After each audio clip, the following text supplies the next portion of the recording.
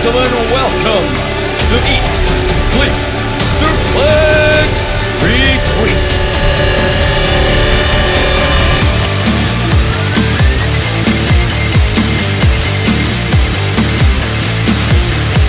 Welcome everybody to this episode of Eat, Sleep, Suplex, Retweet. My name is Sarah and today I am hosting probably something that's very, very close to my heart, and it is the greatest heel turns and betrayal show. Poor Scott.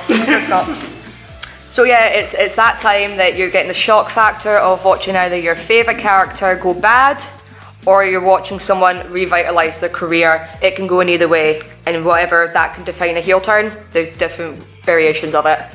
Wee bit of housekeeping just before I introduce my lovely esteemed panel for this afternoon.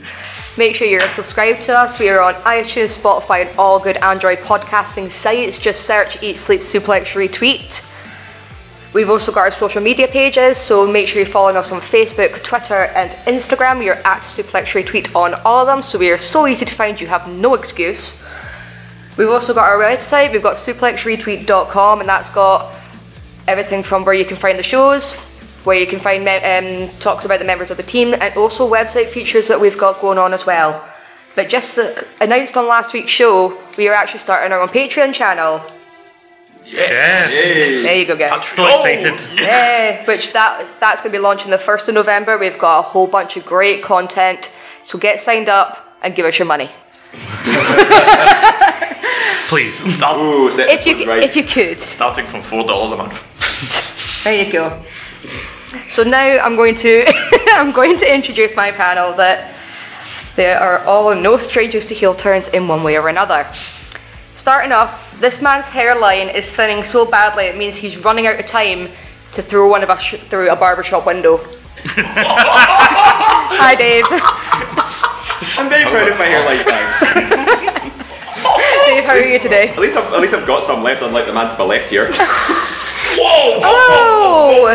This is a safe space, Dave. Oh, screw your safe space. Wow. I've not even done it. Yeah, I'm gonna heel today. I'm just an innocent bystander. Well, you know what? Heel turn for Dave. I know, right? It's still not as good as mine. Moving swiftly on, out of the 3 men on this podcast from the Stevenson clan, we always know that we need to keep an eye on this guy so that he does not grab a chair and stab Gary and Derek in the back and maybe sell out to the authority. It is Stephen Wilson. I would gladly hit one of the two in the back with a chair. Probably the chair that Ross broke in my house. There you go. Good juice. Yes, Sarah, you've redeemed yourself after your poor marketing there with the whole "give me your money." It reminded me of the tune, the fast. Give me the money. You have to reconsider Andy for my director of marketing. Oh, thank you. Give me the money. And that stupid voice, give me the money. Moving on to his right, this man is no stranger to betrayal. He seems to have gone off the deep end after being cashed in on twice with the Eat, Sleep, Suplex, Retweet, spare change in the tin, and twice losing out the actual title to the number 44. It is Scott McLeod. Hello. Hi, Scott. I'm fine. I'm not going to rise to it. My heart is not going as black as Tommaso Ciampa's. All this betrayal. Is that 44 I see scribbled on your notebook? No. It's the fact that Told you to mind your own business. It's the fact that you're wearing a Ciampa t-shirt. I know. I'm just It's like he tried to break my heart. And also, Sarah, please give us your money, please. You'll get nothing by shouting. That's me told. Give me the money, please. Please. Great banter. Carrying on. After David Campbell's departure from the podcast, this man seems to have made a miraculous resurrection. But I can only come to one conclusion. It was him, Austin. It was him all along. It is Andy Mitchell. No, to be fair, it's just a coincidence. I've not been booked for any shows, so that's on Stephen. And David, I've got hell where it counts, mate. I'm like you.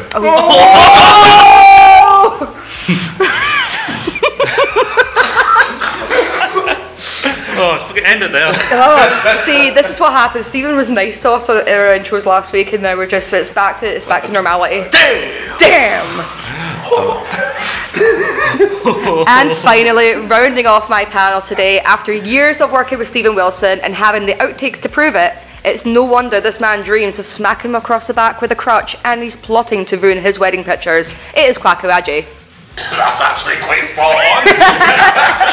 See, on the wedding pictures note, I'm not the one you should fear for that. So just think ahead. Oh, Laura likes me. Not if you interrupt our wedding pictures. She likes me. She just doesn't like you.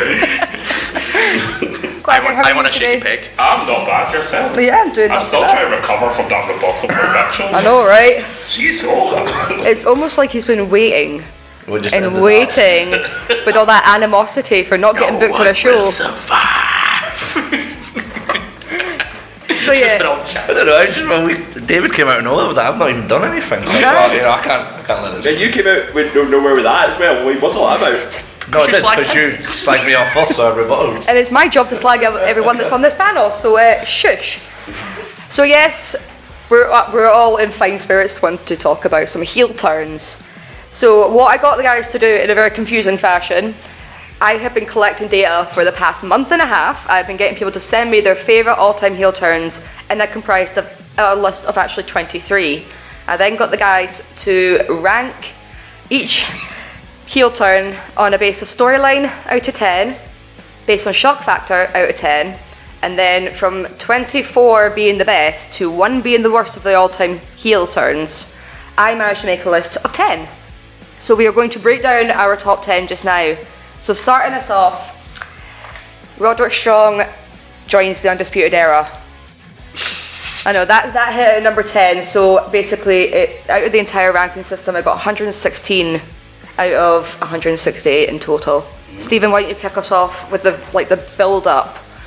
Yeah, I mean, actually, this was one of my lowest ranked of the 10 that we're talking today, so it's quite good that it came in quite early. But I thought, in terms of shock factor, I quite liked it because, well, he was in a team with Pete Dunne. Mm-hmm. So it was like, well, you've turned on the man to win the title, even though you could have just simply won the title with him. So that was quite shocking in that aspect because they were in the match together. Mm-hmm. But it definitely added something to Roderick Strong's overall character and add that extra layer to the Undisputed Era. I mean, of course, it was just the fact that there had been so much build-up going into that particular takeover, where they had been trying to recruit Roderick Strong. I mean, Adam Cole was out supporting him, and None of that. I can't get through one show. This is why I can't have nice things. So yes, Adam Cole, don't you dare. Oh, you stopped me there. Right, had been out just after his NXT in-ring debut, and he was congratulating Strong, trying to give him t-shirts, trying to give him the armbands, and each and every time Roddy was just like, nah, I'm not having this. See, if that was Dave, he would have got him like that. Oh yeah. Yeah. Oh yeah. No I think all he had to do was look at Dave, and Dave would be like, I want to be with you. He's the hat, he's the armband, he's the lot. We see some people are just easier to manipulate. So yeah, Kwaku. Yeah, well, for me, the big thing about that was the fact that Adam, I'm not going to say his full name. Thank you. The fact that Mr. Cole was the North American champion, and like obviously this was when Bobby Fish was injured with that horrendous knee injury, and you kind of knew in the back of your head that Undisputed Era were going to walk out as tag team champions, but you just had no idea how. And I remember we even did a NXT TakeOver preview show, and I don't think anyone predicted a Roddy Strong heel turn. No, James Murphy did predict that someone would join the Undisputed Era, but nobody thought that Roddy would have the guts to turn on Pete. Yeah, and it was just Mr. Cole's face at the end of it was just like, when he took that armband off, it's almost as if like a kid that just won the golden ticket Willy Wonka. Kyle's face was a picture as well. Like, Yeah. he just his jaw dropped. It was fantastic. Yeah, because I think like across all of us, I mean, Scott, you rated this out of 10, a Yeah. 10 Yeah. in terms of shock factor. I think I rated it a 9. Stephen rated it, where's Stephen's, an 8. And Kwaku a 9. So it was actually quite high up there in terms of shock factor, but what was your personal coming from it? Like, I was surprised when I was going through all the heel turns we had, and like this cracked my top 10. And when I first saw it, I thought I didn't expect it to crack the top 10. But the more I thought about it, the more, again, the shock factor. Like you said, nobody saw it coming because we'd already had Strong refuse to join. He'd fought against them in War Games. He thought if they did it again, they just did a swerve and said, "Oh, he is joining the Undisputed Era." Just feel kind of Russo style booking. I think they wouldn't pull it off as well as they had. And plus, the story that they had with Pete they'd been doing for the first few months of the year And like they have this tradition of recently of throwing 2 single guys together and winning the tag team titles. So I kind of bought into the idea that they would kind of do that again. And then the shock factor really helped sell us, and then the fact that he's fitted into the group so well. He and Kyle were such a great tag team, which you couldn't expect. And also the facial expressions of Adam, surname redacted, and Kyle O'Reilly, the way they sell the reaction, the crowd are all in for it. It just really sells the moment. Yeah, I mean, Dave, when we're talking about revitalising a career, I mean, Roddy was sort of on a bit of a slump. He was losing quite often in NXT, and then do you think, like, because in terms of storytelling, again, we rated this a sort of middle, quite high, but do you think this is what's really what he needed? Honestly, this was his Kickstarter moment, because he started out in NXT as pretty much the generic babyface. He didn't really have a lot going for him, and I think we've all sort of agreed on the fact that his promos aren't the best, but he is fantastic in the ring. Much like, you know, guys who are technically great but they can't cut a promo to save themselves. This heel turn was one of the biggest talking points of the entire night, and the fact that he's still with Undisputed Era to this day, it's a testament to show that he's such a valuable asset to the team. But also, it was just the shock factor alone, that the fact that, you know, I think we were expecting Undisputed Era to get some help, just not in that particular fashion. And it's the fact that it came from a guy who didn't really have much of a character direction to begin with. So having him make that huge jump to basically join the biggest thing about NXT, it was a huge boost for Roddy on his own right. I mean, I think it can go to show that Roderick Strong is a strong babyface, and he's actually a strong heel as well. And like you said, he's still with the Undisputed Era, so it's not like the one thing that I hoped that he would get booed out when Bobby Fish got better. But yeah, they needed to fill that void with Bobby Fish being injured as well, and the timing of it was perfect. Yeah, no, absolutely. So that was number 10 on our list. Where's Ty Dillinger? Not Ty Dillinger anymore. Shawn Spears then. We're going to move further up the list now. Again, when this came to rankings, this actually only got 2 more points higher than what Roderick Strong got for joining the Undisputed Era, and it is when Kevin Owens turns on his best friend Sami Zayn for the first time in WWE, when he was down in NXT just roundabout when Sami won the title. Scott, what was your reaction when that happened? Well, it's not that I wasn't expecting it to happen at some point. I was just surprised how soon they did it, because if you've seen all the history they had in Ring of Honor, they were friends and then they feuded, and that went on for years. And then just the timing of it, the fact that the night that Sami Zayn is scheduled to win the title, Kevin Owens makes his debut. And I just remember watching it thinking, like, oh, I wonder if they'll eventually have them turn. And as I'm thinking this, he immediately just grabs him, throws him down. Like, oh, they're doing that sooner than I thought they would. Because it was very, very sudden, because like Kevin Owens had only just made his debut earlier that night in the ring.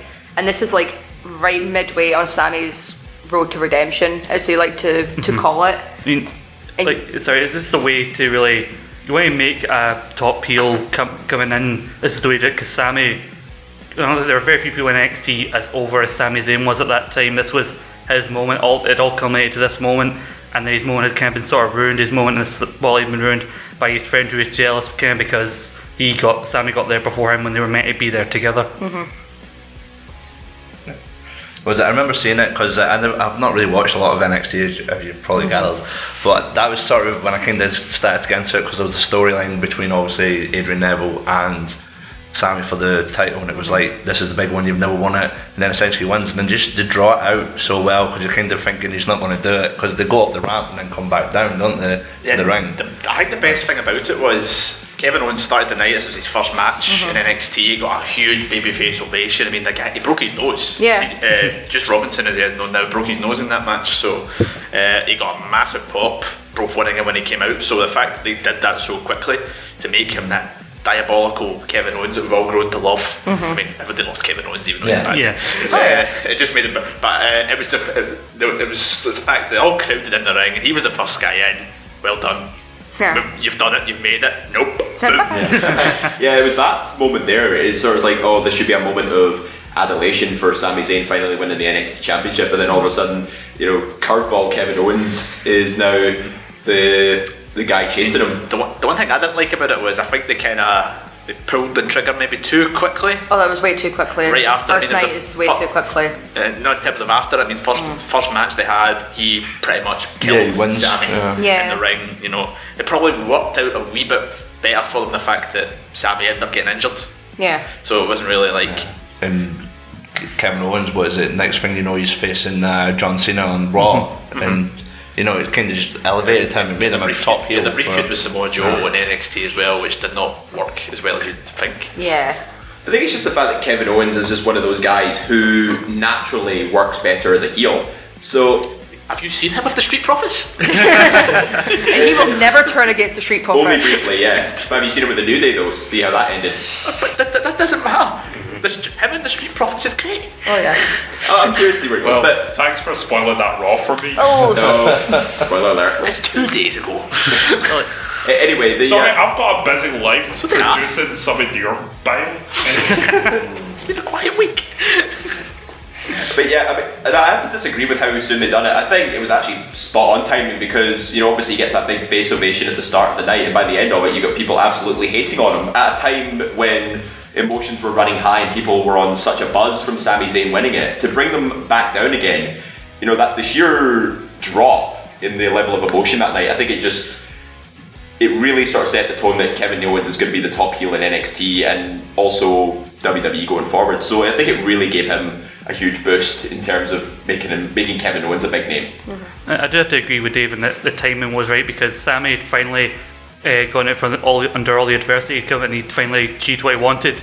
But like a good thing with an underdog face like Sami was at the time is you can't have them on top for too long. You always need to have someone else to be fighting against. So then how you immediately take him out of this storyline right into a new storyline with his former best friend. And as I said, to the reasons Kevin Owens gave, it's one of the things that they talk about.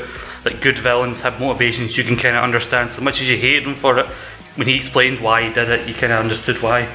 See, for me, this heel turn, it's started a piece that, like I'm sure it's been done before, but this whole term of the hardest part of the ring, I think how popular it's become has stemmed from that, and just how it was a powerbomb onto that. I mean, that's quite devastating. It was quite a bump. Yeah, It was quite a bump. really bad. Exactly. So I think like this betrayal has a big part in how popular the hardest part of the ring has now become. I mean, I'm sure it's been done before, but to me anyway, this is the thing I look back at if I want to talk about the hardest part of the ring. Yeah, so like in terms of storyline, like most of us rated this quite high. I mean, Quacker, you rated it 10 out of 10 Yeah. for the actual storyline. Stephen, you rated it a 7. I rated it a 7, and I'm pretty sure Scott rated it something very similar as well. I've lost it from Yeah. the sheets.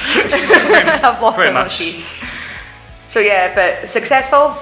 Or I would say Yeah. Definitely, it's yeah. definitely a successful Just one. make a main event star of I mean, it's something that we still kind of should talk about and stuff.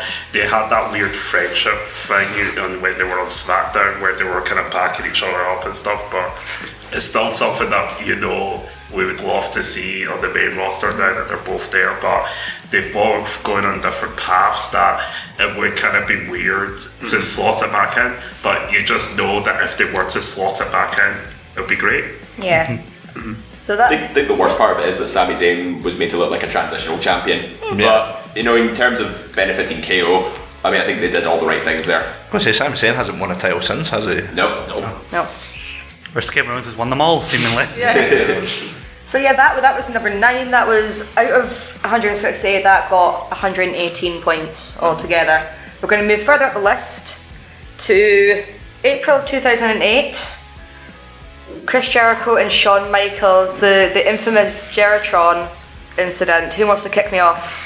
Oh, this kickstarted probably the feud of the year, and it culminated with probably when Chris Jericho has said this himself. It ended with arguably his favourite match of all time. It's defending the world title in the ladder match at No Mercy that year. I think it was the start of I think at that particular point it was the best Jericho run as a heel. Particular, I mean, you could kind of argue that people argue his current run in AEW and New Japan is probably better, but I personally quite rank this. Any heel run that he does is Any heel run, any face run. It's incredible. It was the whole. I believe this was the last non-PG feud Yeah. WWE did. It was the last one to involve blood, Yeah. which I think makes it look quite special when you look back on it. Yeah. See, before they ever got to like the list and the little bit of the bubbly, Jericho just sort of transitioned into this really stern guy that wore a suit, and he just called everybody parasites, hypocrites, and even if just using that kind of rhetoric, it really gets under people's skin. The fact that it's a huge turnabout from he's the Fireflies as well. He called them Fireflies or something. I think it did also lead to his greatest ever feud with Bob Barker. Yeah, it was a huge turnaround from when he was like the really loud and abrasive Ayatollah of rock and roll sort of character. The fact that he's engaging with the fans and really getting everybody pumped up and that kind of thing. But the fact that he goes from that sort of character to this really stern sort of character, it was a huge character shift just in such a short space of time. Yeah, and to see the fact that he went from basically being a background kind of shit stirrer and the Batista Michaels feud following the retirement of Ric Flair, and then into this moment where you just seen as a regular highlight reel segment, just the slow turn, and then the beat down and throwing him into the Geritron 5000 or whatever. That's such a great heel move, just Yeah. you've all accidentally whacked your head off the corner of a TV or something. Corner of a TV, no, but maybe corner of a door or something. Yeah, or like a wall, maybe. Have you ever tried to get down the back of your TV and try to get a Yes, plug? That's fair enough, yeah. It's like trying to get those cables out. Andy, what do you sort of remember from this? I remember, I thought it was quite predictable because obviously Jericho was involved with the sort of Shawn Michaels and you knew what he was doing with Ric Flair, and he was a special guest referee between him and Batista, and the way it was going, it was kind of like, are they going to turn Michaels heel? But it's like, no, he's still getting cheered, so it's always Jericho's going to get turned heel. But it was good. It was a good moment. In that heel character, he said he took a lot of inspiration from Jake the Snake Roberts because he's quite quiet and slow, and obviously didn't want any merchandise. And it made.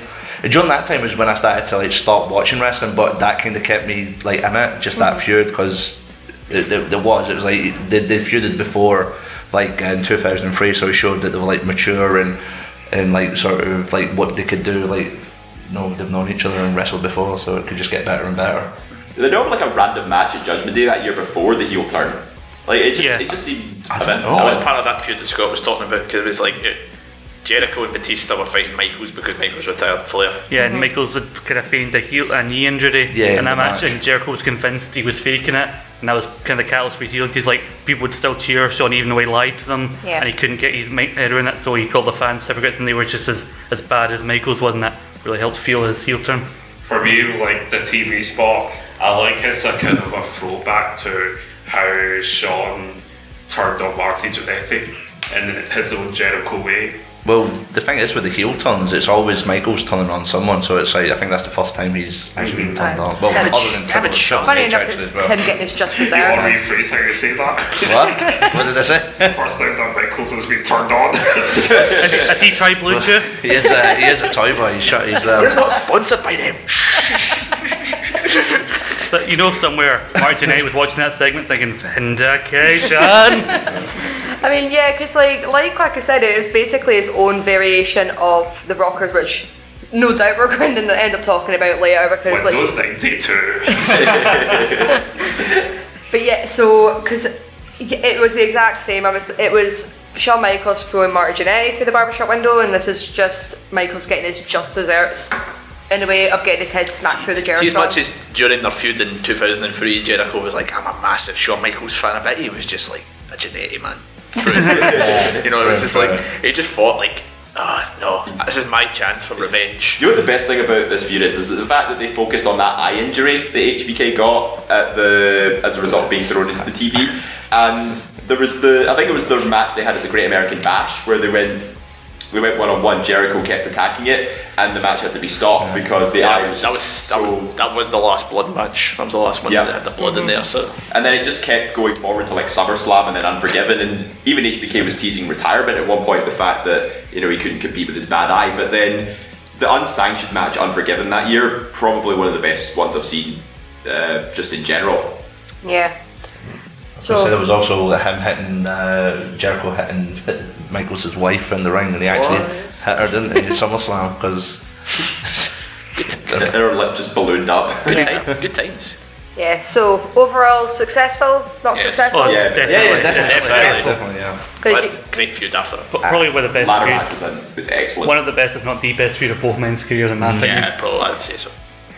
we're going to move on to our next one, which actually came in at number 7 at 130 out of 168. So it was not even much of a jump, it was a tiny jump by 1 point.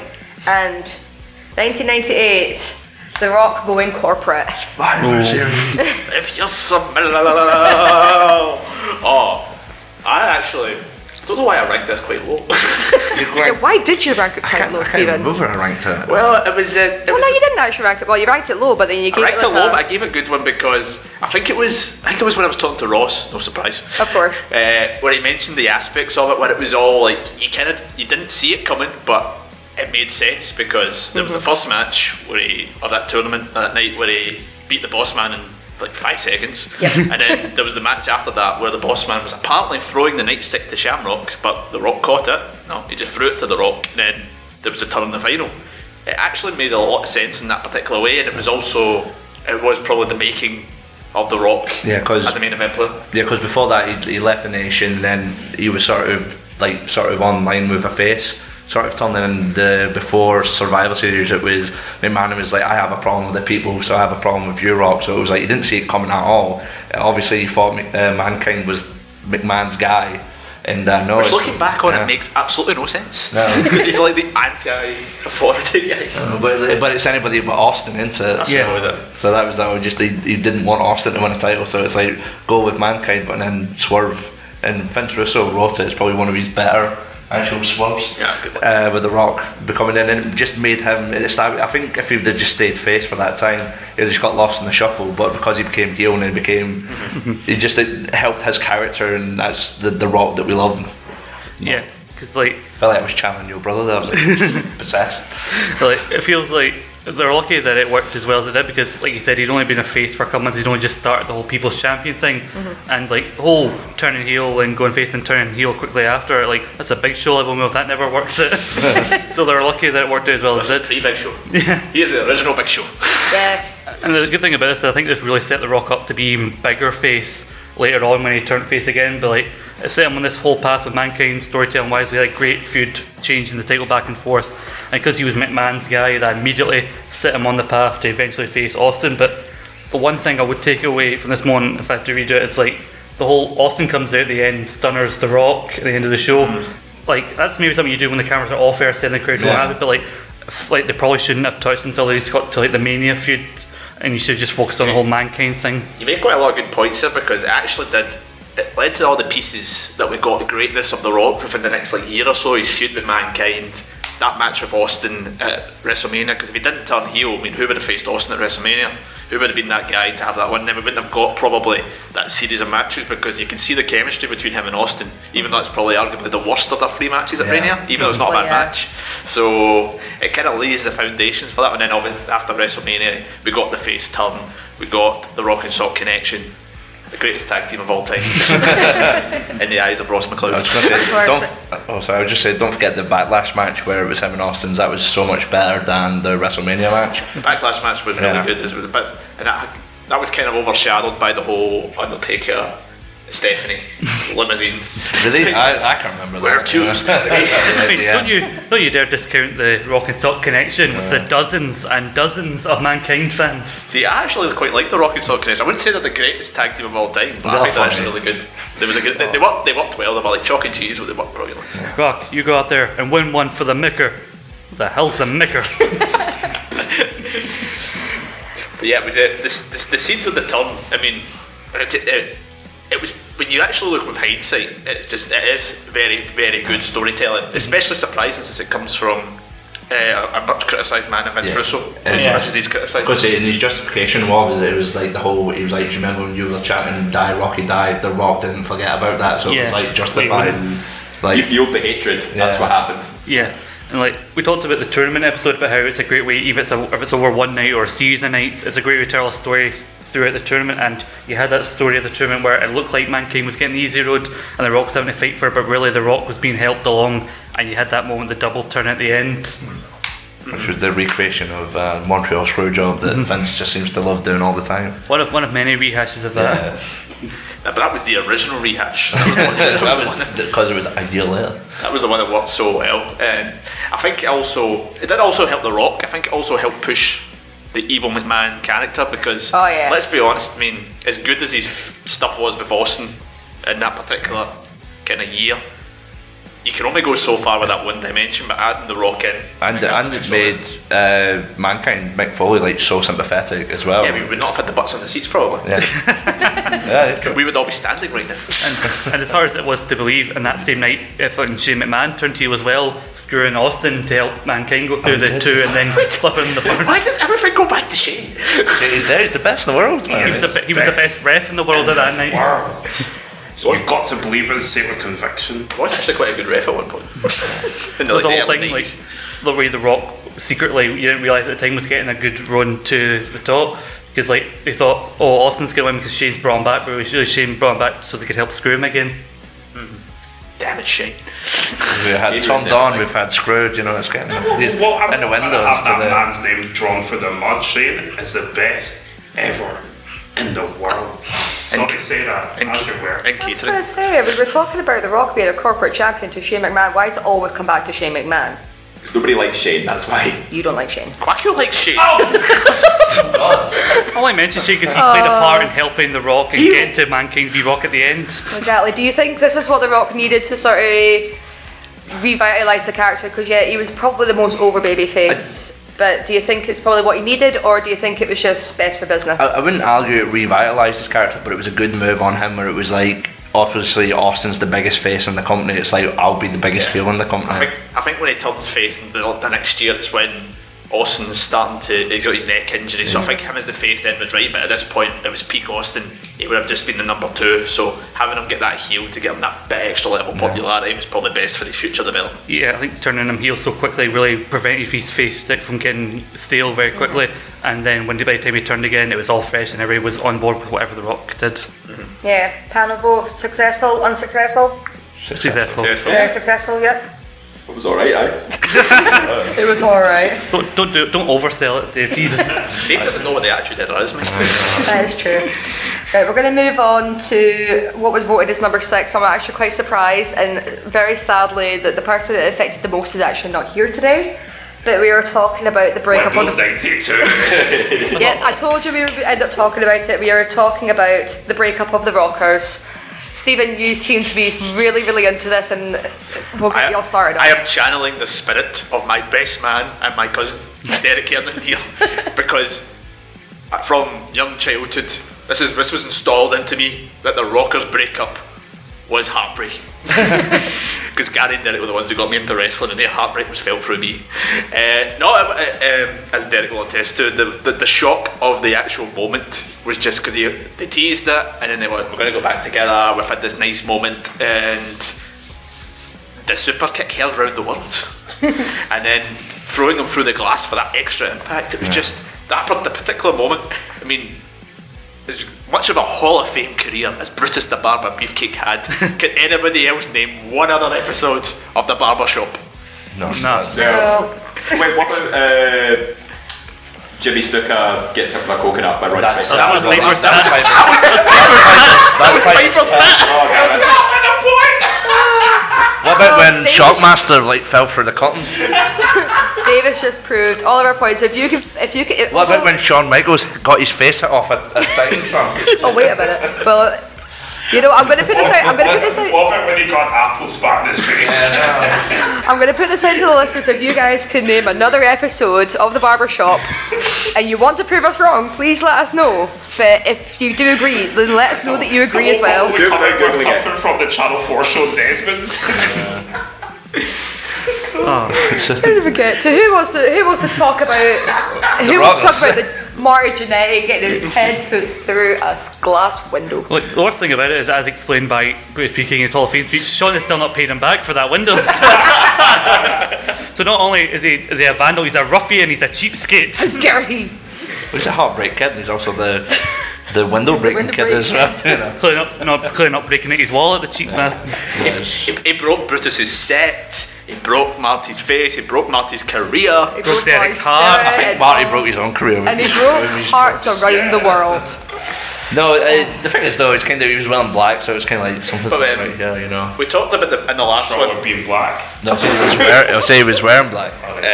Sorry, you're all right then. But we talked in the last moment about the Rock's career being launched by this term. There's no term that's launched a career like Shawn Michaels Yeah, doing and this killed to the managing villains it. like Marty. Well, yeah, but the way, I mean, could you imagine if it went the other way about and it was Marty putting Shawn's face through? You know, would Shawn Michaels have been as great a star as he is? Probably Marty would have failed. I mean, no disrespect to Marty, he had his demons back then. You know? Yeah, that was the thing. Where it was just he had his demons, and obviously Michaels had more control over his own demons, and somehow was Michaels had a lot more control over many things He at was- that particular point. best mates with Vince McMahon. So you know, if you weren't McMahon's boy toy, you be gone. Can we just do like 10 minutes of Andy just doing impressions? That could be our episode of its own. Yeah. That's why we did the higher power show, just so he could do that one line. I'm not going to do impression. It's like 2 weeks apart for that moment. Was that the first time he done the super kick? And that like because didn't he have because his finisher wasn't it the fisherman carry? Yeah, he hadn't actually done this. Like that's what sort of brought the Sweet Chin music that we all know today. So Because mainly when he did super kick, it was usually as part of the Rockers. They do this double super kick thing. But like you think today, like a tag team who always do double super kicks, when would that ever get over? Like I think the difference with the Rock, The Rockers. the difference with the Rock and the Rockers thing is like the Rock. I think you can already tell he was charismatic before he made the whole turn and became corporate, whereas Shawn really needed this to stand out. You make a good point about the super kick. Actually, I mean, we're in a world currently now where everybody does super kicks. No one did that at that point in time. That's why you actually felt it. Like, my God, that actually. The Rockers were impactful. the Rockers one day the first like tag team to actually do like tag team moves together. I think the Heart Foundation were probably around about that particular time as Yeah. well. That was I kind think of they were around more about- flashy, weren't they? Like the Rockers. The Rockers were very flamboyant. They kind of wore then colourful outfits, but they never won any tag team golds. You know, No, which is Yeah. a shame. Officially. Officially, That's yeah. half the reason of Derek's heartache, because they never won the tag team titles. And then this happened, and Shawn got selfish and went on this Hall of Fame career. how dare he? I know, Absolutely shocking. one of the greatest of all time. One of the things. Sorry. I mean, if you're gonna turn on somebody, you might as well do it properly. If you're gonna turn it on your best pal, aren't you? Thought No you one's gonna see it coming. thought you were gonna say like, if you're gonna turn on someone, throw them through a window. That's the way to. I if mean, you're gonna- if you're you're not gonna gonna see turn that coming. If you're going to turn on That's all somebody, 1992. yeah, if you're going to turn on somebody, drive from Edinburgh and hide under the desk. But doing that requires being a face in the first place. The one was Keep talking the to spare make sure change on he never comes in. Like That was very strategic planning. I'm happy with it. one of the things I think that I don't know if I rated this as highly as some of the other ones, but we talk about storytelling in some of these. Like they didn't really get a full on like blow off feud. Like I think they were May Fight Mania 8, Marty's Demons. Apparently that happened. They had a couple matches on Raw and at the Rumble in '93. Well, they had- were May have the match at May and I ranked May and I 9. ranked this lower than the other ones for storytelling because Yeah. of the kind of follow up from it. Yeah. Because the match that they had on Raw was great, like that the comeback match with when Marty showed up, and I think that was his comeback in like it was about a year and a half or something like it that. was about a year later. They were Yeah, kind of they were feuding. They ended up feuding over Sensational Sherry. I think I'm sure they did. he's not even won the Intercontinental Championship. There was something to do with Sherry as well. Yeah, I think he was. I think she was made hold Marty and he was going to hit him with something, and there's a whole thing where he ducks and Sherry gets hit, so she kind of left him to join Marty. Yeah. So yeah, Stephen, because you did say that you rated it quite low, but see, Scott, in terms of storytelling, you didn't like this. Apparently, you rated it a 5 out of 10. Well, like I said, I think it's because of they didn't get the chance. I mean, for circumstances kind of out of their control, they didn't get a chance to do the proper blow off. So storytelling wise, if there's not a lot, like you can tell, like with Shawn, it helped him, but in terms of the story between them and Marty being able to get any comeuppance on the heel turn, like it wasn't really that effective. Whereas a moment and the shock factor of it, then it's a great moment. I think if I rated this storytelling lower than a 7, I might have not like been able to tell the tale. I think Derek would have like said, "No, I'm not going to be your best man." That's fine. I've got backups, Oh, wow. but not you. I bet you Derek's plotting putting you through the cake right now. Last week's show was Derek's like trial in his speech. Oh, that really was, yeah. I mean, I can just wait. Like, it's not like Derek has messaged me saying that he's going to, you know, bring a a sheet of glass to his wedding, to your wedding. So if Laura would like that, that would make her day even extra special. Probably get her to throw you through it as well. But yeah, so that was number 6. Successful, unsuccessful for. I mean, it was. The turn itself, the follow up, not so No, much. the moment was great, but everything was. Yeah, I mean, although I had a method, if I wasn't around or watching at the time, I would mark it average because I can't mark it good or bad. But because that one still sticks, I marked it higher, even though, well, I was only a few years old when that happened. So It was impactful, and I think that was the that was the key moment about that turn. I was barely even 1 year old when this happened, so I had no idea what went on. But just going, I think I had to rate it just like going on like when I watched it back, and I went, right, okay, yeah, my shock factor wasn't high, but I could see why. So yeah, that was number 6, and that again one more than The Rock being corporate champ, so it was 131 out of 168 that we all ranked at. But before I go to the break and before I reveal the top 5, as you guys all know, that I have been pandering to the listeners. I've been asking them to give me their all-time favourite heel turns, but also to partake in the Twitter poll that I put out and put out the Instagram poll, not the Instagram poll, the Facebook poll as well. And the one that came out on top for both the Facebook and Twitter polls was Tommaso Ciampa turning on Johnny Gargano and ending DIY, which we will No one will survive! because no one will survive. I love that theme tune. That's a good one that's playing for this week's show then, isn't it? So yeah, but I want to just need to actually find them now because I had a whole list of everybody's ones, but I've lost them. There we go. So I got some from the team as well. So Alan, our big dog, said Survivor Series 98, The Rock becoming the corporate champion. Right? Did you remember to walk our big dog? Did you take him out for a walk? Oh crap! Dear. But see, another one that he actually mentioned, it's not from WWE, it is from Bobby Roode turning on James Storm in TNA, for their TNA World Heavyweight Championship match. That was actually quite decent. Yeah. Because James Storm had just won the belt and they all thought Roode was going to win the belt. Yep. I was going to say we can chat about like the ones that didn't make the list or ones that, because we just focused on WWE just now, but there's wrestling all over the world. There's heel turns all over the world. Even here in Scotland.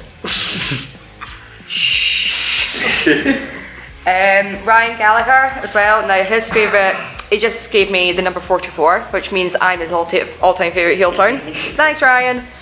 Strack says that the Austin heel turn at the Invasion, and also the Kane heel turn on Undertaker Royal Rumble 98. As a very big Kane fan, Scott. Well, you should never learn to trust someone like Kane. You shouldn't trust Kane. You shouldn't trust trust politicians. That's true. Yeah, spot on. Yeah, because that's what makes him untrustworthy. So I went and asked some of the listeners as well, who some of these people very kindly got back to me. So Paul Toner from Twitter, he said Sean sticking Jannetty through the window. I'm 38 and it still haunts me. You can tell he's pals with Derek. We've got Daniel Campbell on Twitter as well. He said the Big Show, but he went to me, don't ask me what specific turn. I just know my reaction each time is, well, here we go again. That's like saying Fast and Furious is my favourite film. Which one? I don't know. Oh no, all of them. Oh, 999. I mean, because the Big Show didn't make any of the list because nobody sent me a Big Show heel turn because I think it's Because just... they were not very good. After a while, And there's too many to talk together about. after a while. You can fill your entire notepad with Big Show heel turns. That is very true.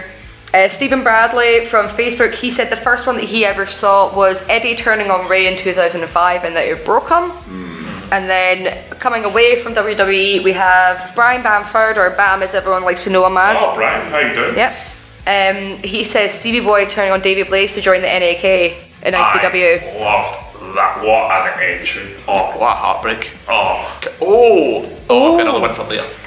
Well, there you I'll come back to go. it later. So this is us getting more ideas. So I want to thank all the listeners for getting in touch and dealing with me being annoying and asking for everyone's favourite heel turns over the past couple of months.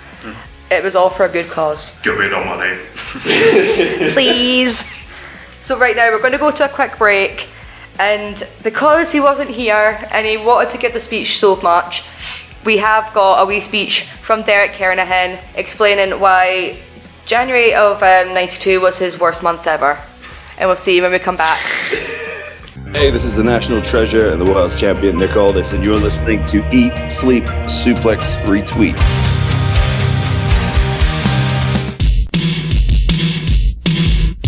Hello everyone, it's Derek Kernahan here. Firstly, I'm sorry I can't be in the studio today discussing the greatest heel turns and greatest betrayals in wrestling history. Unfortunately, I have two wee girls to look after. Also, thank you to Sarah for allowing me to talk about, in my opinion, the greatest heel turn of all time. Let me take you back to January 92. A terrible month for me. First of all, the Rockers splitting up, and secondly, Stephen Wilson was born. The tag team division was littered with talent. We had guys like the Legion of Doom, the Demolition, the Hart Foundation, and of course the Rockers, just to name a few. So the Rockers were going through a bit of a turmoil patch. At that point, Marty Jannetty, who was one of the members of the Rockers, had cost Shawn Michaels a few singles matches, and the tension was at an all-time high. So next thing it went to, like I said, in January 92, it went to Brutus the Barber Beefcake's segment, which was the Brutus Barbershop, and it was supposed to be a chance for the two to be kiss and make up. Now, as I mentioned, I was a young impressionable 7-year-old, happy that one of my favourite tag teams would make up and go ahead and try and get their hands on the WWF tag team titles, which the fact that they never actually won. So it started, they mentioned that they were back together, gave each other a hug. Then Shawn Michaels did what became famous, which is legendary Sweet Chin Music to Marty. Now, like I said, I was devastated this happened. Shawn then picked up Marty and then put him through the barbershop window. The shock factor in this one was unbelievable. I was gutted, but what would be a great moment in WWF/WWE history, and one that I'll never forget, and I'm sure a number of fans will never ever forget as well. Unfortunately, after the Rockers, Marty's career stalled for a number of issues, and I don't know whatever happened to Shawn Michaels. Oh aye, he became one of the most successful wrestlers in WWE history. So in terms of the Rockers, the ending ended up being a godsend for Shawn Michaels, but ultimately Marty Jannetty never recovered from it. He was in a few other tag teams like the New Age Rockers with Al Snow, but unfortunately his career never picked up. Just purely for the shock factor of that, it was something that I think I'd never seen before in terms of someone going through, a window on a segment. It was just absolutely fantastic, and it gave the birth to the Heartbreak Kid, Shawn Michaels. So that, in my opinion, is the most shocking moment and the biggest betrayal that I've ever seen in in wrestling history, actually. Thanks.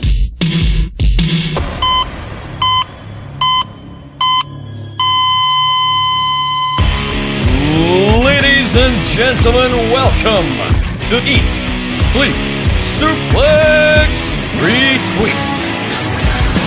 And welcome back, everybody. Now, I hope you all enjoyed that break of Derek listing why January of 92 was his worst month ever at the age of 7. I quite like that month for the year. Terrible. I know, I feel so bad for him. But yes, we are talking about the greatest heel turns and betrayals in wrestling, and I am joined with Kwaku, Stephen, Scott, Andy, and Dave while we break down our top 10 as well as our own favourites. So in the first half, we worked our way down from 10 down to 6. So now we have reached the top 5. So starting us off at number 5, WrestleMania 17, Austin sides with Vince McMahon. Now Stephen, I remember you saying that I can see you clutching your heart that you were ripping down the Austin posters after this. I still am, but I was 9-year-old at that point as an Austin fan, so the moment, see me, you've had like... You're still a 9-year-old Austin fan? Secretly inside, we all. But no, at that point in time, you've got 2 odd years worth of Austin McMahon, even longer than 2 odd years than that, and then to see your hero go with the devil, it's like heartbreak. I think I literally had Austin posters, and I asked my mum to take these Austin posters down. I remember you just saying in the chat that you did. It was heartbreaking. As Jim Ross says, he's shaking hands with the devil himself. It was heartbreaking that day. That's why I gave this a shock factor of a 10, because I felt it at that particular moment. I still struggle to watch the end of that WrestleMania match. Not just because I hate all the multiple chair shots, which ruined the match, because it was a great match to that point, but it's just that moment, no. It's Jim Ross's commentary that really fuels how big of a shock this was, because Austin and JR are good friends in real life and stuff. So I think obviously JR's commentary just makes anything momentous. But momentous. Have you watched AEW recently? He's not that excited about it. You know what I mean, but like also Austin and JR have that personal connection, so I think you have to believe that that sort of added a little extra element to it. Yeah. Well, was it when I was just waiting for a question to get thrown out, so that's why I was quiet. I don't always ask questions. No, I didn't actually see that many when it happened. I sort of saw on SmackDown, I saw Austin at the time, I was like, yeah, Austin won. And then when they got, because of the infamous interview with Jim Ross, he's like, what have you done? And then Austin beats up JR. I think the thing about it as well, then on the night after the Raw, McMahon comes out and he does the whole, you want to see me beat Vince McMahon's ass? And he gets the crowd dead tight and then he just goes, nope. It was definitely shocking, but especially when you're younger, you just don't understand why. It's like, this is the guy who's been, fighting for like 2 years, and why would he join him? Or in sort of, where was it again? What was that WrestleMania? Was it Austin, Texas? No, it wasn't Austin. Houston, Texas. I don't know. But it was like, if you were there live, you'd have thought, as they say, like Vince McMahon turned face because everyone was cheering Austin still. Mm-hmm. That's how the heel turn failed. Yeah. Because everybody still loved him.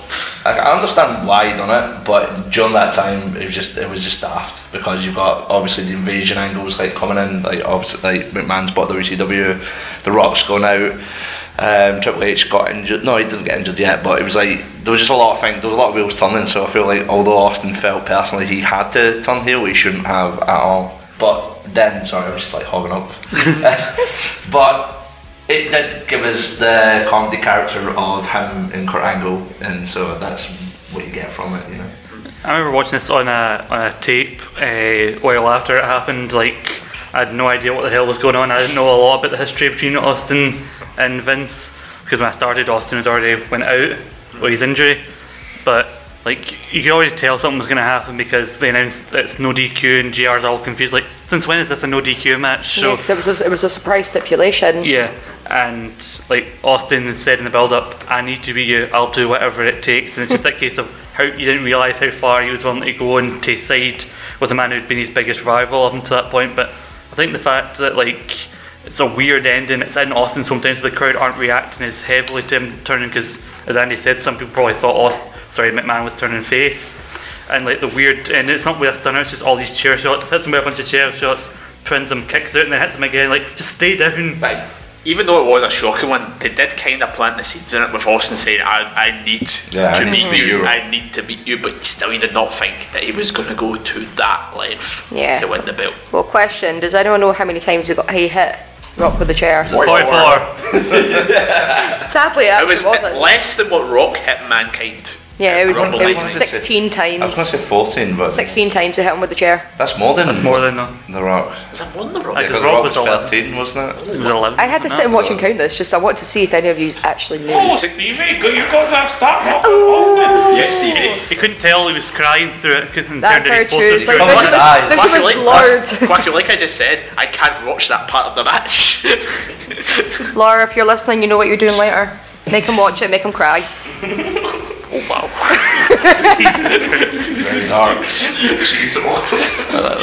Has anyone else got anything that they can take away from this particular feud? I mean, shock factor, storytelling, successful. Was it successful or? The fact that it was the main event of WrestleMania as well, like this is when all eyes were on the product. So having essentially the whole world see it, I think it was the only way to really sort of captivate it in such a manner. And also it was a reason for people to switch on Raw the next night, so it was like, what the hell happened? Let's all watch Raw. Obviously in hindsight we can say, oh, it didn't happen, but during that time no one knew what happened. It's like, what you wanted to tune in. You'd also have the kids at school going, did you see what happened last night? You get the kids that obviously maybe didn't have a massive cable package like Kwaku.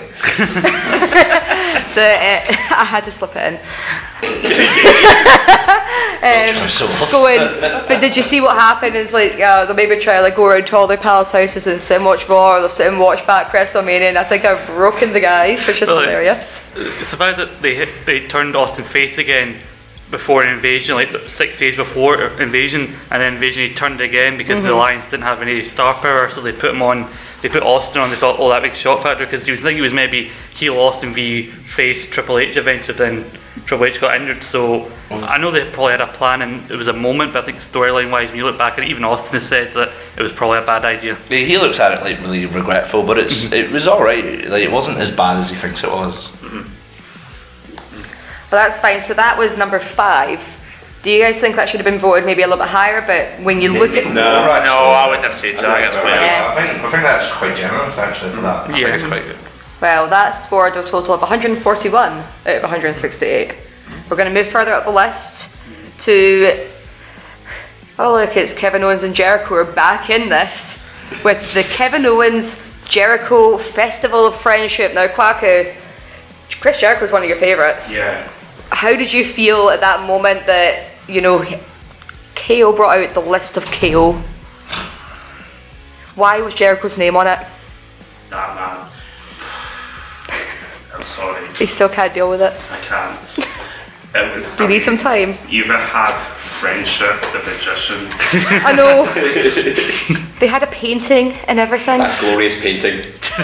I wouldn't call it glorious, but okay. If that's your cup of tea, Alright. Dave. But yeah, so like they had the magician. Yeah. They had like he'd thrown a big massive party on setting the scene. They have like Vegas showgirls as well. Yeah. Yep. Yeah, everything. They had everything. It's a festival of friendship, you know. It was a festival of friendship. See, That's although. what I do with Quacker every month.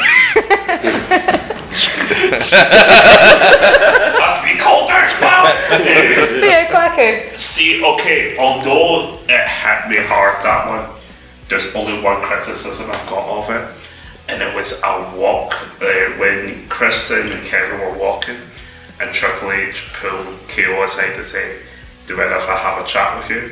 And they're like, "Yeah, cool." And then Triple H says, "No, alone with Kevin." So I you kind of knew something was going to happen. Obviously, with the dirt sheets and stuff, it was like you knew there was going to be something. But Dave, Andy. what? I'm over here, you dafty. He certainly hasn't went that far back yet.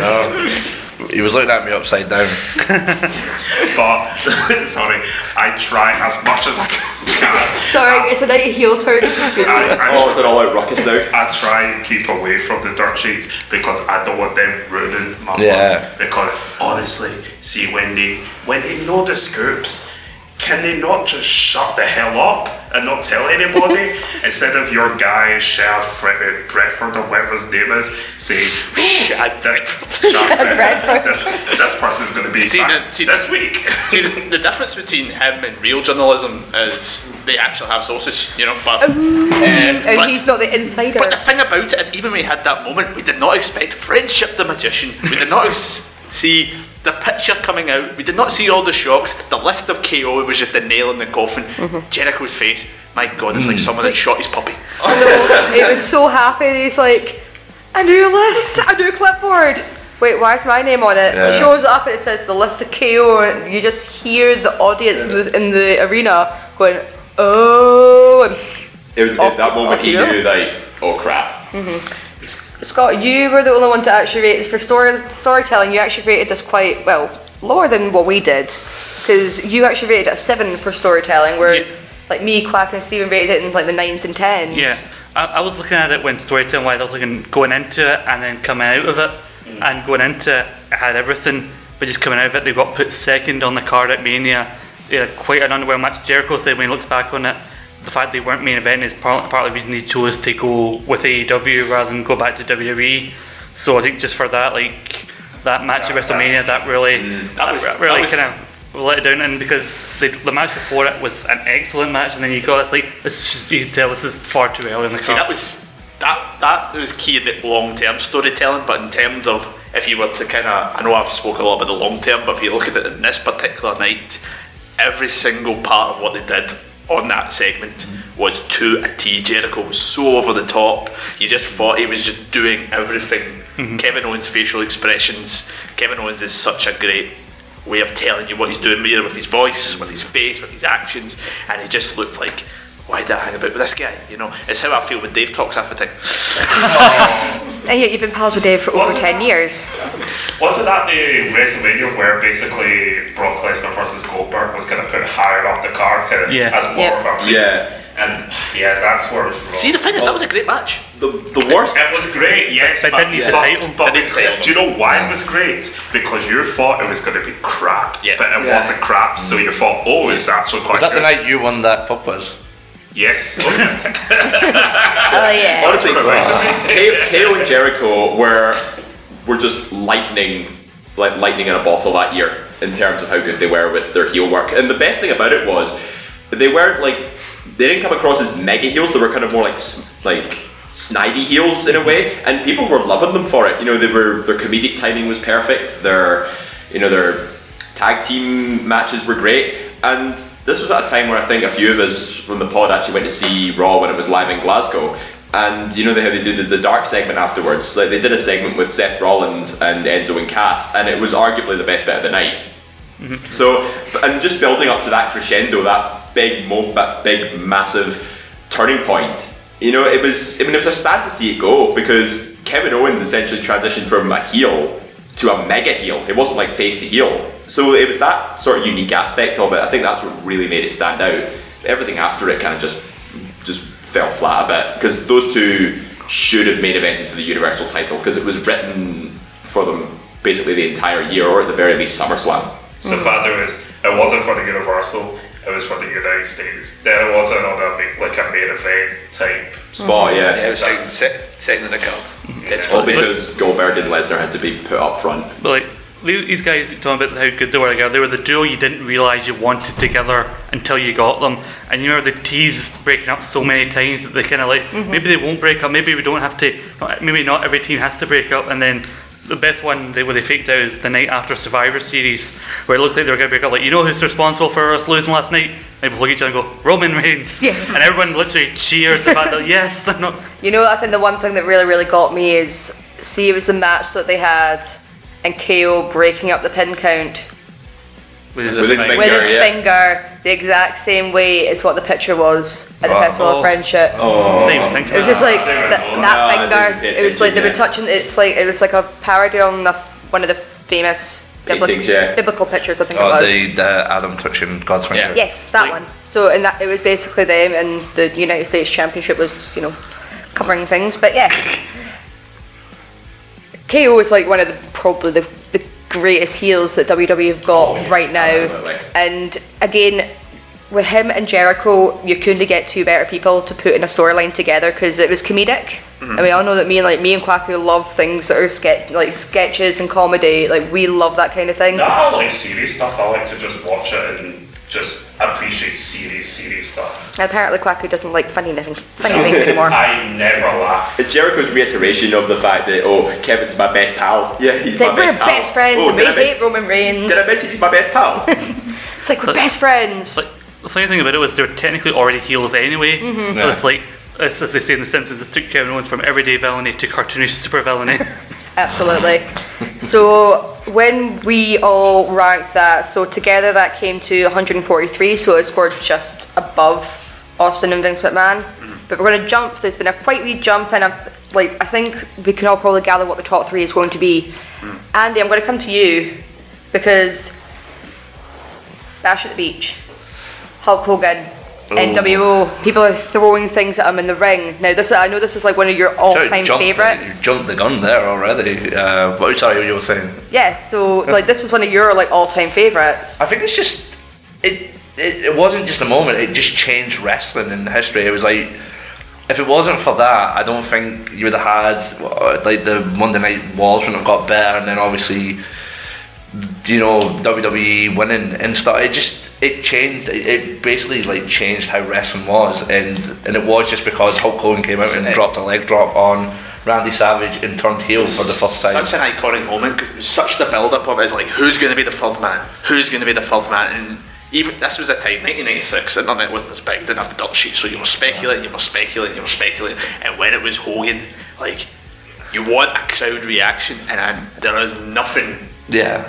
We will never see a moment like that again, where the crowd would go so annoyed that the ring is littered. The only time it would have happened if John Cena would have turned heel, but then they'd never done it. That would be John Cena turning heel now. That's kind of what it would be like. Not really.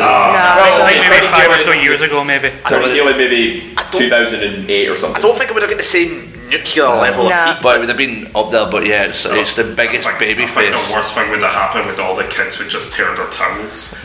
But this Their towels. Yeah, He it's- has the the never give up tells, till- Cena tells the Oh right, yeah. But it was nearly spoiled because Bobby Heenan was like, "Is he the third man?" It was like, oh. Like, whose side is he on? Yeah. But it was so, as Andy said, see for the long term history of wrestling, there is no more fundamental moment than this, because if they hadn't done this WCW, then WWE might have ran away with the Monday Night Wars and we wouldn't have had that same competition, we wouldn't have had the Attitude Era, you know, it's just so crucial in how It's like all these other like heel turns and portrayals are good moments, but none of them have set like foundations as big as this. This is like a bloody massive sinkhole in wrestling. It's like everything just comes from that. Like cool heels, great storytelling, big factions. It's all because of Hulk Hogan turning heel on the fans. Yeah, because some people will argue that Bobby Heenan saying whose side is he on may have ruined the moment, but when you think about it, Bobby Heenan, even when he was in the WWE, had always, his whole thing was he hated Hogan. So like even Tony Schiavone on Conte kind of passed off as, oh shut up, Brady, kind of like, of course you would imply that, and then when he actually does it, they're all like so angry, and like even though Hulk Hogan, like in the WCW hardcore fans, maybe wasn't as over, he still got a reaction. People were still happy to see him, and you could tell how annoyed they were with this reaction because they threw the garbage in the ring. I think it's quite significant as well of who he dropped the leg on. Yeah, I was on just the about to say. when the Macho Man Randy Savage dropped the Because you leg think on he's him. coming out to help. It's like Hogan, because he is like patriotic. He's like, man, was it? I can't remember the lyrics of the song. When it comes crashing down. Fight for the rights of every man. Randy Savage, and he just I pops thought out. you would have said, I am a real American. Fight for their. Yeah, but Scott, how do you spell freedom? USA. How do you spell 44? Oh God, Dave. that's terrible. Fuck you. That's it. That's it. F you. Language. You can edit it out if you want. No, I don't know. It's just great, obviously, and then it's Mean Gene's interviewing Hogan, and it's just Hogan just like letting the fans know what he thinks, and you just see the ring fill up, and then someone tries to get into the ring. Someone's so pissed off that he's getting into the ring to attack Hogan, and I'm sure Kevin Nash and Scott Hall like beat this random fan up. That was just how that was just so mad. Because kayfabe was such a big thing back then. You actually felt like Hall and Nash were coming to invade this company. So Hogan, a man who had come in, he was, as I said, he's a real American. He was stood for everything, and for him to be the one to betray them, it was just like it was dagger in the back. And it was like last moment as well, because he was unsure he wanted to do it, and they were going to do Sting instead. Sting was meant to be the third man originally, and then Hogan said himself, "Can I be the one to turn? It's my turn to go." And give him credit, it worked absolutely perfectly. Well, like you said, there was no dirt sheets or anything about the end, so it was all speculation, and then that also really helped shock factor. Is when you don't know that the speculation can never happen. It was really. I still get like chills watching that clip. It's just a great moment. People were reporting back then, they were all speculating who's it going to be. I believe Meltzer at one point maybe even speculated that Mabel was going to be the third man. Something that Eric Bischoff takes good fun in denying. We can never get through one show without that name. I found that moment and I took it. I think we should just give in and give Gary a fist rush. Oh, he's getting it. He's Coming to getting it on Patreon. Coming to Patreon. Going to Patreon. It's going to be the obscure characters. It's part of our Obscure Wrestler Chronicles. No, just that. No. If you like, No. instead if you want to hear a Vista show, just as Sarah says, give us the money. Please, please, if you could part with your money to listen to all this bonus content that we are really excited to bring you guys. Don't make me look bad. But yeah, Definitely so not. Hogan joining the NWO, that scored 155 out of 168. So that cracked our top three. But the one thing that cracked, so we're going to move on to the top two, and they are. I feel like I left in this one. I'm leaving. It is from the more modern era, and we are going to go to the one that broke my heart the most in most recent history.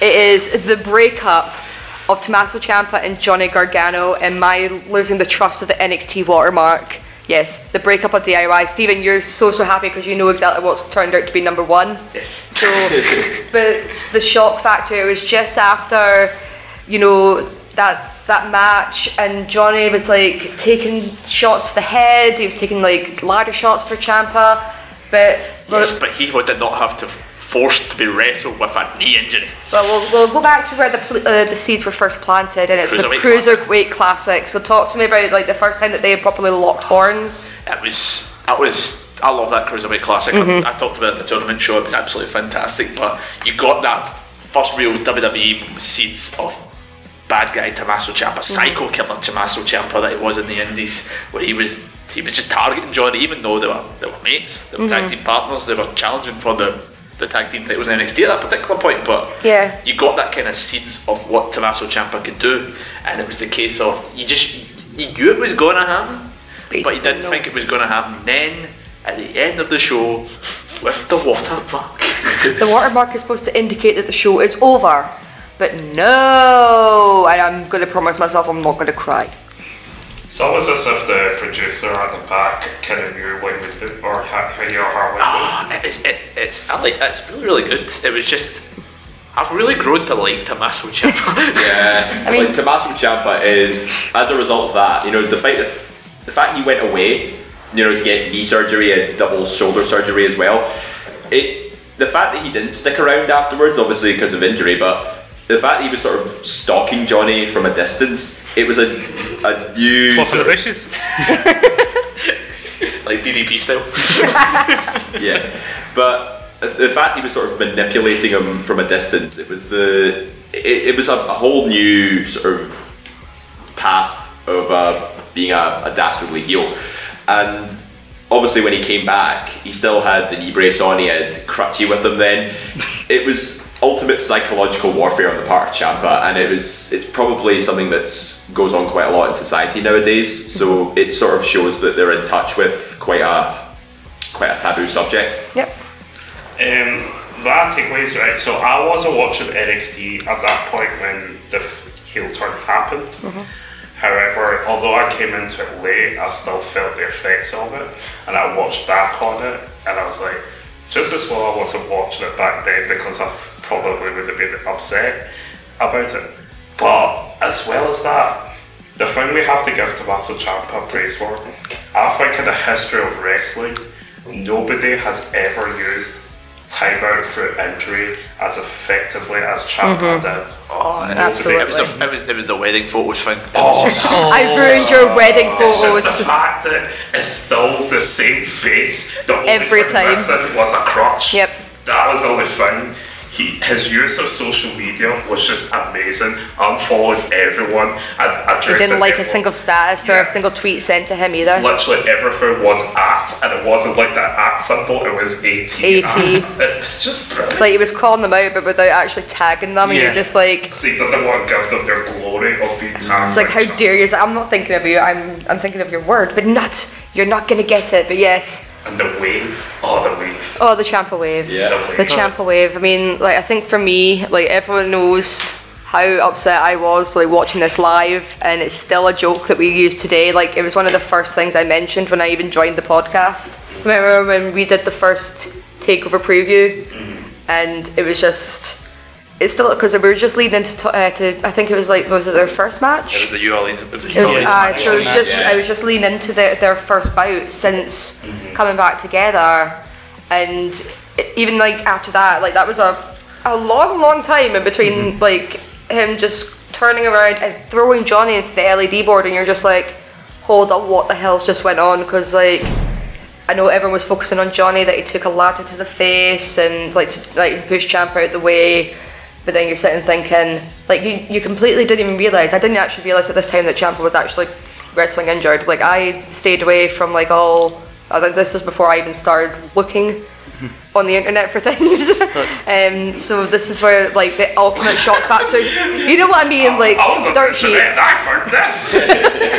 when like, because that was just when I started to get back into wrestling. I mean, it was around about Stephen Amell of SummerSlam was when I got back into wrestling. So this was all still relatively quite new for me. You've got bad history of following the wrong people. You leave Stephen Amell out of this. Like, the thing about this... He won a Slammy. The thing about this was the... Owen Hart won 2 Slammies. Yes.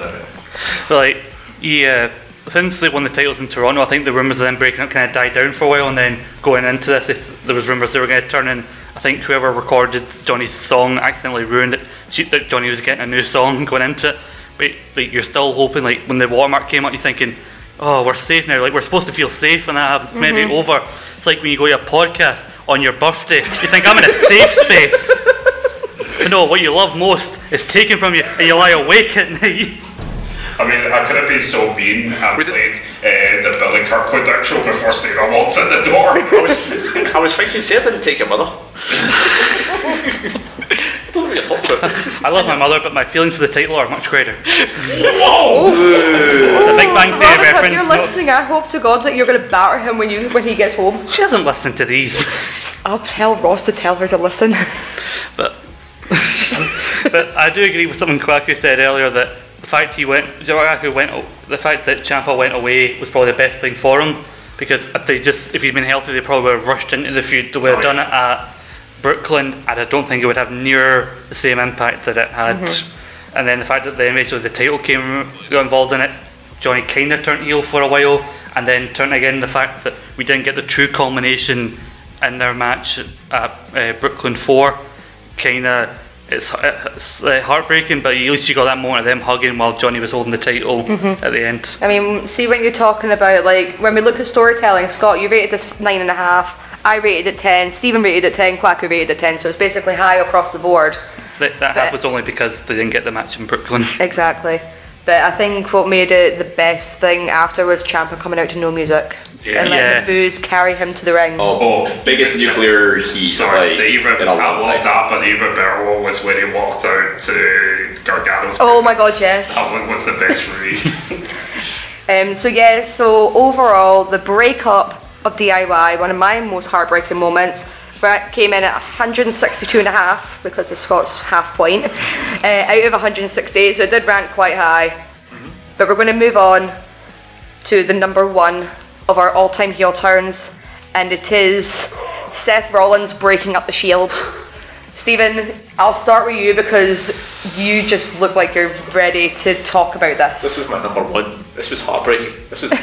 I remember me and David talked about this. We watched the Payback interview with the Shield. Literally the night before. The Shield cleared out the Evolution, Triple H, Batista, Randy Orton. This was meant to be their moment. They were meant to go striding towards being the most popular team that WWE's ever had. And Seth Again, Rollins. See, I still love Seth, even though everybody else seems to hate Seth. But I was so gutted. I think I was working the next day and I woke up and checked my phone, and the first thing that comes up was Seth Rollins has turned on the Shield. I just sat there like on my phone. I couldn't get out of bed for 5 minutes, just like. It was meant to be Ambrose. Because that was the thing, because it was like it was Ambrose and Rollins were the ones that were like clashing, and not Rollins, Ambrose and Reigns were clashing, and Rollins was just at the side of the shuffle, and then the fact that he turned and everything just became massive. It's because Rollins was like, if you look at the three, Roman Reigns was like the powerhouse, Ambrose was the kind of cocky guy, and Seth Rollins was the high flyer of the three. Yeah. The high flyer never turns heel. Ambrose was the natural heel, for Seth to do that, it was just unbelievable. Yeah. But the way Seth ran with that, actually after that turn, as heartbreaking as that turn was absolutely made him phenomenal. the star he is today. He would not have got there without that. He would probably lost generic in the shuffle somewhere. He would have probably been mid-card. See, if you're like, of course, in wrestling, every tag team's got to end at some point. For me personally, I would have thought it was going to be Roman.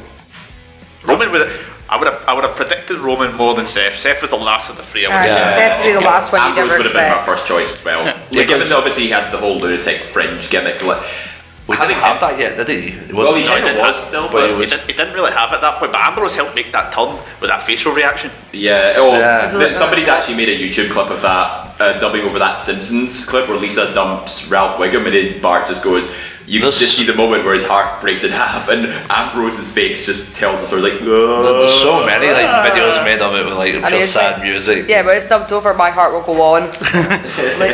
Everything dubbed over that is the best thing ever. And also the way Roman sells the chair shot, just slowly dropping to his knees, and just the look at, and just the deadpan look that Rollins gives on to Ambrose when Ambrose looks at him as if to say, like, why? It's like, wait, what? Everything about it works. The shock factor, the execution, every party again played their part. With Triple H and Randy Orton were great. Yeah. Triple H was great, just how smug he was coming out. It's like there's always a him and plan Randy Orton. B. Yeah. And it was like, because it was teased throughout the night with the Batista Yeah, leaving it type kept aspect. eyes like, but there's always a plan B, See, like- and you're like, The only thing I don't like about it is the fact it's kind of like logically it didn't make sense because they beat Evolution twice and it was like Rollins who was doing the big moves and he jumped off the stage and stuff like not the stage but the he jumped up the Titantron on that one. And it was just like, so why is he turned kind of thing. That was the only thing, but you kind of forgot about it because of the impact. Actually, I disagree. I think, as much as shocking as it was, this was about as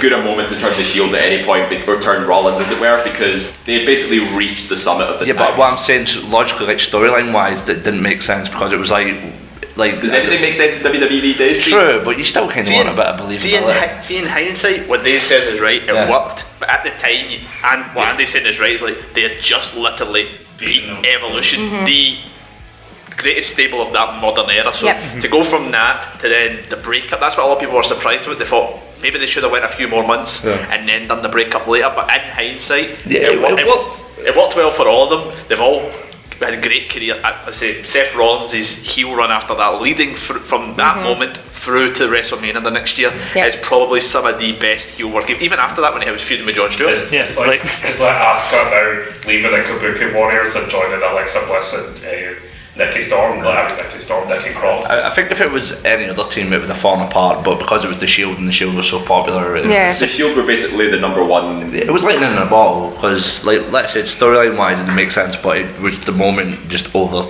shadowed the sort of illogical sort of storyline. I think what we've noticed is a common theme where they've teased somebody turning at one point, not done it, and then lulled you in when they actually do turn.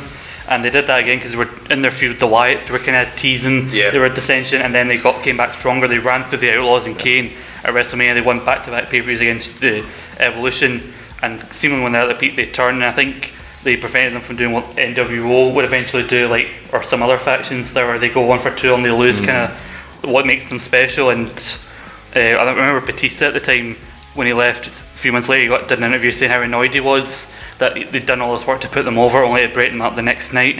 But really, that when you think about it, that's really lulled you in to make you think it gives you that false sense of security as well. It's like the NXT watermark. Yes, that match they had with the Wyatts. See if I'm having a bad day, I'll try and find that on the network. That match is amazing. That elimination. I've still not seen that. I've heard it's like a great match. It's one of the best 6-man tag team matches ever.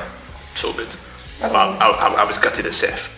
He's still my guy. The Shield couldn't have accomplished any more. So again, hindsight, it works, but obviously. But at the time, they'd never teamed with Kurt Angle.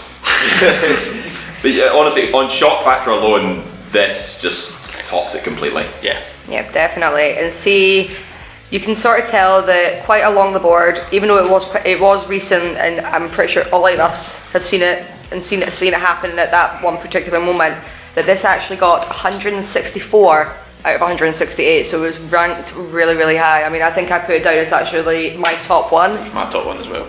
So yeah, that was our top 10. But we've also, there's a whole many, there's so many heel turns that have ever happened in wrestling. We've got it in TNA, or Impact, we've got it in AEW, at some point. Big Show's career, we've got... There's been more heel turns than a women on Suck Hill Street than the Big Show. But there's been so many that we have actually not been able to talk about because we're only limited for time. So I'm going to throw it open to the panel, but I'm actually going to start off with one, and I'm really, really sorry. I said I was going to show solidarity, but Bayley's heel turn, I want to throw this out to you guys. It's still really, really new, and it's probably the one thing that shocked us all. And it's when she burst the Bayley buddies. You can tell by just the sadness of my panel right now. It's like she not the wacky way we can play the Black Legion band. There you go. And she cut all her hair off. She dyed it a darker colour. Life sucks. And then you die. I mean, that's because the reason that this was left off the list was first because I was going to show solidarity to Lucy. My God, I'm so sorry, sweetheart. And second of all, it was really, really recent. After I'd compiled all these lists up. So us at Eat Sleep Suplex Retweet really hope that Gary has not done his Christmas shopping. Yes, that's really. Falling in the. Because remember we were talking about this last year. Yeah. And it's just please no, because I've just spent so much money on Christmas presents for her that's all Bayley stuff. So it seems to be a theme to family tradition. First, Stephen with Austin, Derek with Sean, and now Lucy with Bayley. Yeah, it's going through the generations. Well, she'll get through it. She'll come out stronger. and I don't know. She'll watch Ring of Honor for a couple of months and then realise wrestling's actually okay outside. She'll remind everyone that it's her podcast. I've got one from Scotland that I was thinking about earlier on that came to me when we were talking about earlier on, that struck me so much. Grado turning at Baramania. Oh yes. It was such a. It was so. I was absolutely gobsmacked. I was sitting in the house watching it on when the brief time they were on Fight, and it's just when he turns on Shah, and you're just like, Grado turning. What is going? Then he comes out again and he ditches like a prayer. It's just like, what is wrestling anymore? What is real wrestling? What is real wrestling? What is real wrestling? But yeah, that was really shocking considering he screamed career babyface. Oh yeah. Andy, have you got one? Like I said, I thought about this today, and it was Royal Rumble. I can't remember the year. I want to say 2009, when it was Jeff Hardy versus Edge, and Matt came out. Yeah, it was 2009. And then Matt smacks his brother with a chair, and it was unexpected. And I think because a lot of people knew Christian was coming back, and they thought he was going to come out, so when Matt came out first, I thought, oh well, it's going to build up to that. And it was quite shocking, it done well, like storyline wise, but I thought that was quite good. Sorry for Christian, because look at the return he got. What ECW? It's Christian. He's here for total non-stop action. Also Matt Striker in this moment's become instantly classic, because he was called the Instant Classic in TNA. Bless Matt Striker for trying to at least give it at least a little bit of enthusiasm, but it was dead in the water when Todd Grisham started talking. Dave, have you got one that's... Yeah, I've actually got one from 2005. Okay. A bit of a slow burner over time, but still one of my favourites. Eddie Guerrero turns on Rey Mysterio. Yep. And this stems back as far as early 2004, because Rey Mysterio keeps racking up wins over Eddie. They ended up winning the tag team titles together, and then they faced each other at WrestleMania in one of probably the best opening matches. But then it all starts to get a bit too much for Eddie. He starts feeling resentful, and he just brings out the secret, the fact that he's Dominic's real dad. I'm your puppy! Dominic? I thought it was Walter. See, my annoyance at that one was the fact that Rey Mysterio was on Carlitos Cabana, and that's when Eminem debuted, and they beat up Rey, and I was like, where's Eddie? Where were you, Eddie? That's when it's I started like little seeds like that, but when they do something to the lowrider, no. Oh no. The build up to the match, for the ladder match for Custody of Dominic, is when I started to realise that wrestling is a bit shit. Quaku, I'm going to come to you. It's like social services with sign-ups. It's like, we can't go to court, just have a ladder match up you go. I think the only thing that ruined it for me is that not just the ladder match and the whole storyline, but see literally the week after, they faced each other in a steel cage and Eddie finally won. Like it just kind of fell flat. That was Vicky. It was mentioned by Brian earlier, and it was Kaylee Ray and Stevie Boy turning on the Bucky Boys. That was Kaylee Ray looks so sinister. Yeah, she's like that. Exactly. It's the fact that like BT and Chris Renfrew surrounded her and her t-shirts and stuff, and then Stevie's like, I don't know what to do. Oh well, I'll just put David Glasgow Destroyer. When you ask the questions, we change the answers. Renfrew has some great lines. Oh yeah. No, it was when you wanted answers, we changed the questions. That was such a line. And the other annoying bit of it, all for me, was, see, like that's when I was starting to go to ICW regularly and stuff. And then when I would talk to like some wrestling fans I've never been to like ICW or any Scottish show, I'd say, oh, you'd love it. It's like just like on WWE but with Scottish humour. There's even a team called the Bucky Boys, and everyone would laugh at that name. And now you can't say that anymore because it doesn't sound the same as, oh, there used to be a team called the Bucky Boys. You know what I mean? Have you seen the thing that somebody did on Twitter recently? There was a Twitter account where somebody put up, this is a great heel turn from ICW, or Stevie Boy breaks up the Bucky Boys. Davey Blaze retweets it, pretty much commenting on it, and then the same guy replies to him going, were you the guy that took the Destroyer?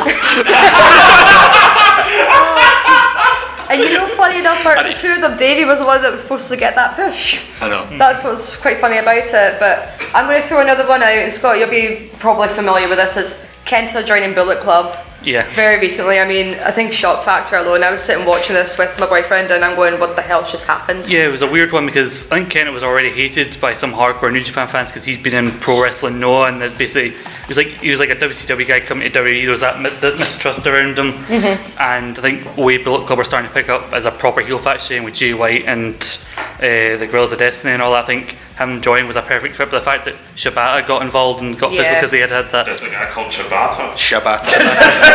Right, I'm just going to give you a quick warning. Ian Skinner's not going to like you because of that, because that is his favourite. Shibata. Sorry, I'm not much of a baker, I just heard Shibata. Shibata, because I will send Ian Skinner your way later on. Oh, well. Yeah, because he's brought Kenta He's into a very good vegan now.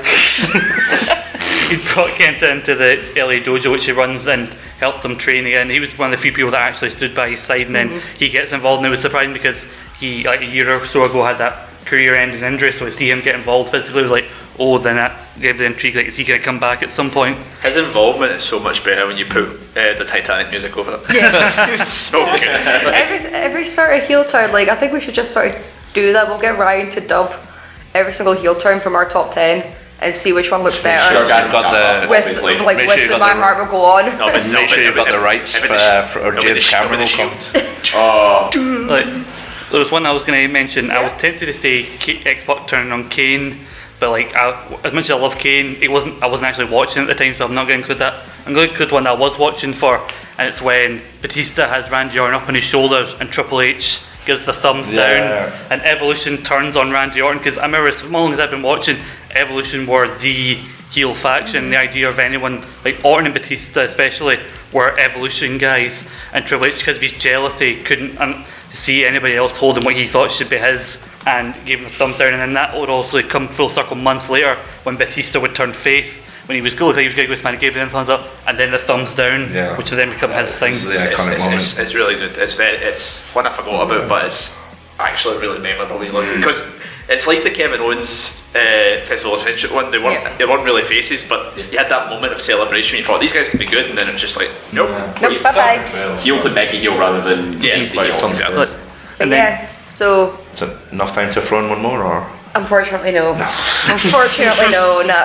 We've run out of time, but you never know, because of how many heel turns ever happen in wrestling. We could easily probably have another show, or we can do a YouTube show, or do a Patreon show. Who knows? Give me the money. Please give us your money. Well, I imagine half of them will be Big Show alone. I mean, yeah, but like we have had the Big Show. We have had a Big Show. So you can find that on our back catalogue. Well done, Andy. So yeah, a big show. that has been our greatest heel turn and betrayal show. So that is our rank 10 to number 1. The list is kind of not surprising, but if you guys have got any others that you think top Seth Rollins turning on the Shield, tweet us in Facebook, Twitter, Instagram, Suplex Retweet. Just message us and let us know. When Sarah Grieve came round to my door saying, "Give me the money." When Hulk Hogan turned on the fans and became a big racist. And on that note, coming up next week, Ross is back in the hosting chair, and we are going to be talking about heel turns. I was like, you know, in Anchorman when he's like, you've got your poop out. How I felt when Hulk Hogan said those words. Right, I'm gonna try and do this outro without you guys breaking. Professionalism, come on. I know, I'm trying my best here, guys. I'm so sorry. But yeah, so Ross is back in the hosting chair next week, and we are talking about the worst world champions in wrestling. Are you on that one, David? No, I'm pretty sure Scott is though. So yes, that is what's coming up next week, and we've got a whole bunch of shows that are coming up in November. And like I said, our Patreon channel starts on the 1st of November, so get subscribed, signed up to whatever tier you want to do. We're going to do Obscure Wrestling Chronicles, Viscera, Funaki, Mabel, even though he's same as Viscera. Big Daddy V. We're getting a show each. Men on a mission. Yep. The Heartthrobs. We've got a whole bunch of stuff. So, but the only way to find out exactly what we're going to be doing and how to access them is to subscribe to our Patreon channel, and please, give us the money. In all seriousness, there is loads. We're going to be doing loads. We've got so much content that it is actually going to be worth your money. I promise you that. I will pinky promise. But I'm going to thank my panel. I've got Kwaku. Thank you. Stephen. Thank you very much. Scott. Thank you. Andy. Cheers. And Dave. Give me the thanks. And I am Sarah. I am one of the biggest heel turns in ESSR history. And we'll see you soon. Bye. Listen, cunts, I don't care what the fuck you think you're doing. Whatever you think is more important with your life, you honking bag of tips. You know what you should be doing? You should be going online, you should be subscribing, you should be listening to the back catalogue of Eat, Sleep, Suplex, Retweet, whatever the fuck you're doing, that's what you should be doing. I don't care if it's your mum's birthday, I don't care if she's feeling contractions, get on it right now.